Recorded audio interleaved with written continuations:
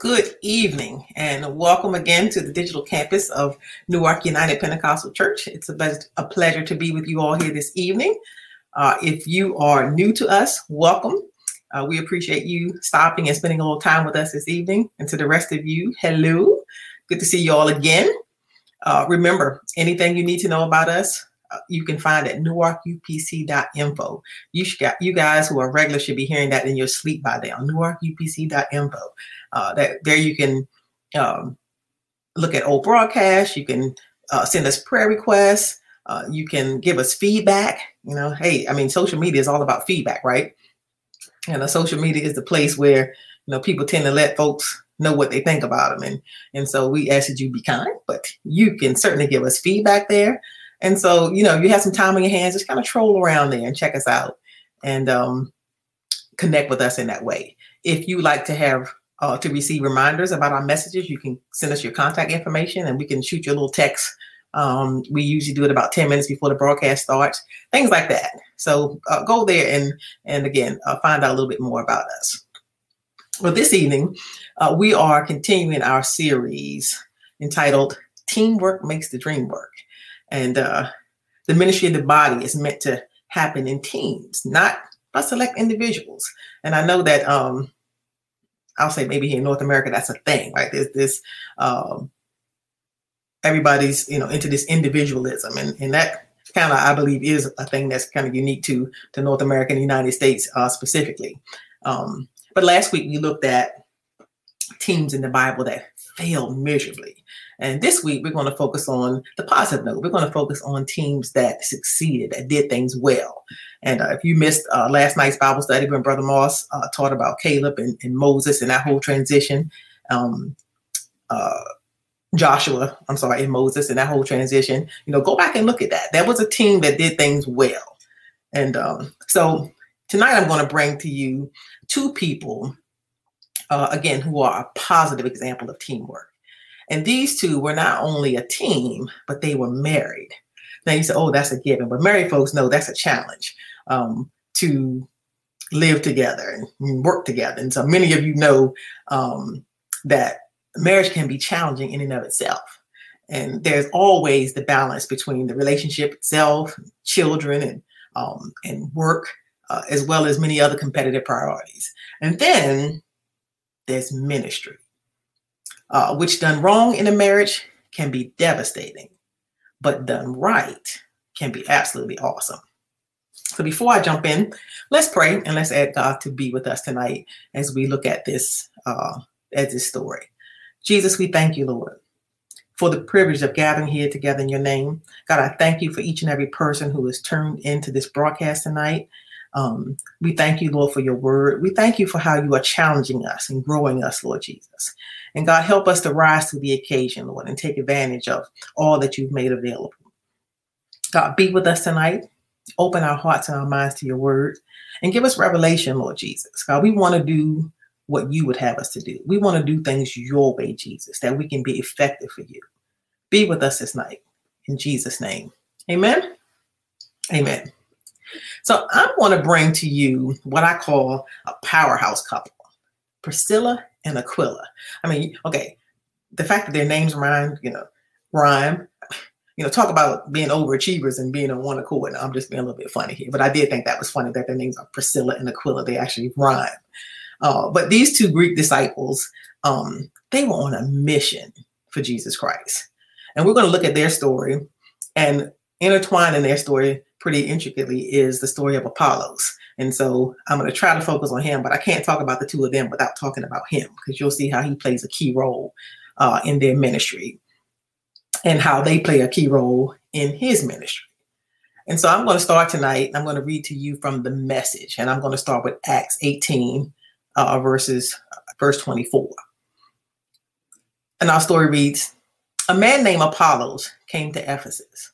He was a Jew born in Alexandria, Egypt, and a terrific speaker, eloquent and powerful in his preaching of the scriptures. He was well educated in the way of the master and fiery in his enthusiasm. Apollos was accurate in everything he taught about Jesus up to a point. So hang on to that. He was accurate up to a point. But he only went as far as the baptism of John. He preached with power in the meeting place. When Priscilla and Aquila heard him, they took him aside and told him the rest of the story. So here we see the characters that we're going to focus on tonight introduced here: Apollos, Priscilla, and Aquila. And they happened to be in the meeting place, and they heard this man preaching, and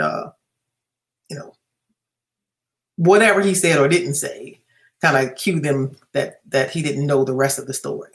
Verse 27 says, when Apollos decided to go on to Achaia province, his Ephesian friends, now we're talking about teams, right? So we see Priscilla and Aquila as a team, and we see so far Apollos is sort of this lone ranger here. But here you see that these Ephesian friends are introduced, and I'm going to look at them as another team, if you will. And they gave their blessing and wrote a letter of recommendation for him, urging the disciples there to welcome him with open arms. The welcome paid off. Apollos turned out to be a great help to those who had become believers through God's immense generosity. He was particularly effective in public debate with the Jews, and he brought out proof after convincing proof from the scriptures that Jesus was in fact God's Messiah. So Apollos, turned out to be a pretty awesome dude. I mean, he always before, but when he got the whole story, it appears that he was even, more effective. And so here we see this couple, Priscilla and Aquila, who witnessed the powerful preaching of Apollos in the meeting place or synagogue, perhaps it may have been. And whatever Apollos said or didn't say, let them know that he didn't quite have the whole story. And so they pulled him aside and they shared with him the rest of the story. And actually, I don't always prefer the KJV. I know that Old English sometimes can be pretty, tough to understand. And in other ways, it's very beautiful language. But I do like the way that the KJ puts this. He says that they pulled him to the side and they expounded more perfectly the gospel. And I don't know if you can appreciate the magnitude of what this couple did, but it's very difficult to tell a preacher that he or she doesn't know everything about the gospel. Now, I've tried that a few times myself, so I know what I'm talking about. So it sounds like, oh, what's the big deal? They pulled him aside and, told him the rest of the story. And of course, all was well. That's not usually the way it goes down. I'm sure there's some instances of that, but lots of time egos get in place and tradition gets in place and all those weird things happen and prevent folks from receiving more. But in this case, Apollos listened. So unfortunately, we don't have the details of how exactly Priscilla and Aquila went about explaining the rest of the story to Apollos. But most likely, these two were wise and tactful. Perhaps they introduced themselves as fellow laborers and complimented Apollos on his skillfulness in the word and on his passion.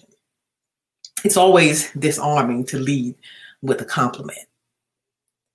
Maybe they operated as a tag team. Husbands and wives, they have this unique way, right? Where almost one can finish the sentence of the other. And so maybe one took the lead and the other, kind of interjected and clarified. Men and women tend to have different ways of sharing. Typically, men are linear and straightforward, and women are zigzaggy. I made up that word, of course, I did. But, women, sometimes we take the long way around and we give a whole lot of details. And both styles have their strengths and weaknesses. But Apollos, hey, he got the benefit of both. Teamwork was in full effect. Aquila is traditionally listed among the 70 or the 72 that Jesus sent out 2 by 2 in Luke 10. If that's true, surely he, and maybe Priscilla, who's also, if she happened to be with him, shared with Apollos their firsthand account of their experience with Jesus himself. These two Greek Christians were very connected to the rest of the team in the community, including Paul. It appears that after Apollos accepted their input, again, when he was preaching and they realized he didn't know the whole story, and they shared with him the rest of the gospel, it appears that after that, that he was then connected with other believers in Ephesus who connected or recommended him to other disciples in Achaia province, where Apollos decided to go. So you see that there are connections and groups and teams happen. Lots of that's going on in this story here. And so those disciples in the Achaia province, they welcomed him with open arms, and his ministry became a great help. So I hope you're taking note of the teams and the network in action here in the kingdom of God. They are no lone rangers. God uses and empowers teams. So through the ministry of Priscilla and Aquila, Apollos, who had arrived in Ephesus from Alexandria, Egypt, had become intrinsically involved in the team in Asia Minor and in Corinth. Paul mentioned Apollos when scolding the Corinthian church for giving credit to man that belonged to Christ alone. We see this in 1 Corinthians 3 when Paul writes, "Brothers, I could not address you as spiritual, but as worldly, mere infants in Christ. I gave you milk, not solid food, for you were not ready for it. Indeed, you still are not ready for it. You are still worldly. For since there's jealousy and quarrelings among you, are you not worldly? Are you not acting like mere men? For when one says, I follow Paul, and another, I follow Apollos, are you not mere men? What after all is Apollos? And what is Paul?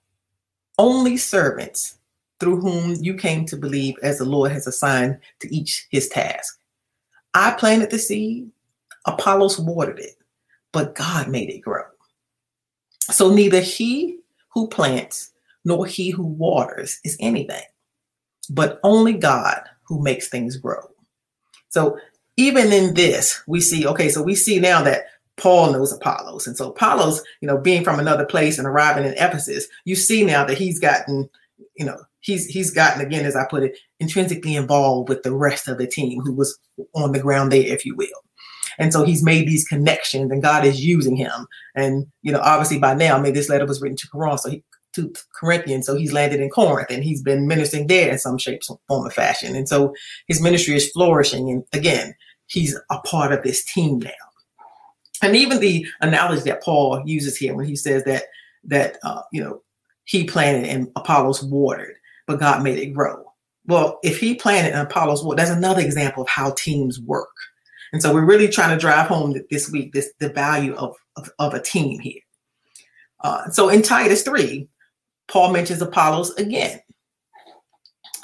Titus 3 verse 12 reads, "I'm planning to send either Artemis or Tychicus to you. As soon as one of them arrives, do your best to meet me at Nicopolis, for I have decided to stay there for the winter. Do everything you can to help Zenas, the lawyer, and Apollos," here's Apollos again, "with their trip. See that they are given everything they need. Our people must learn to do good by meeting the urgent needs of others. Then they will not become or be unproductive."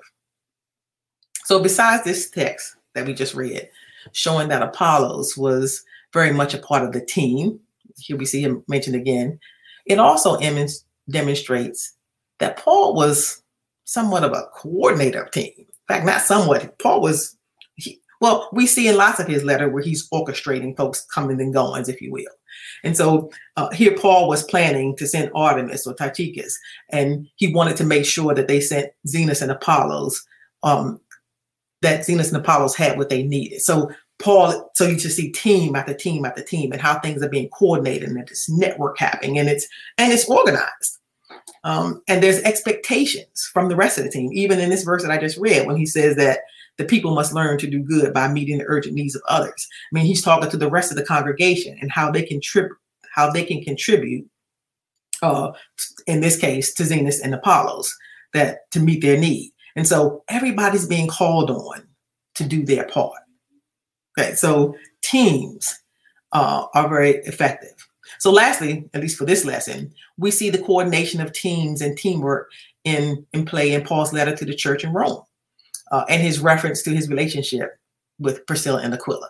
So again, I said to you that I'm mainly focusing on Priscilla and Aquila here, but obviously Apollos is a very important part of that story. And we see that he arrived in Ephesus, as far as we can tell, on his own. But from there, he was able to make connections with the church in, or the congregational disciples in Achaia. And, we see that he went on from there to Corinth. And so we see that initial steps that they took to sort of pull his coattail, is that what we call him? You kind of let somebody in on something and let him know that, hey, Apollos, there's something you're missing. That initial contact was huge for Apollos, and it was huge for the kingdom, because out of that, again, the scriptures paint the picture very accurately that Apollos became pretty much a powerhouse in that area, and was very effective for the church in winning souls, and in particular to the Jews. And so you see how that one connection just kind of exploded things. Okay, so we see Paul again in Romans 6 when he talks about his connection to Priscilla and Aquila. And so Romans 16, sorry about that, reads, I commend you, our sister Phoebe, who is a deacon in the church of Cenchrea. Welcome her in the Lord. Paul's coordinating again. He's sending somebody else. He's sending Phoebe, who was a deacon to the church in Rome. And he says, welcome her in the Lord as one who is worthy of honor among God's people. Help her in whatever she needs, for she has been helpful to many, and especially to me.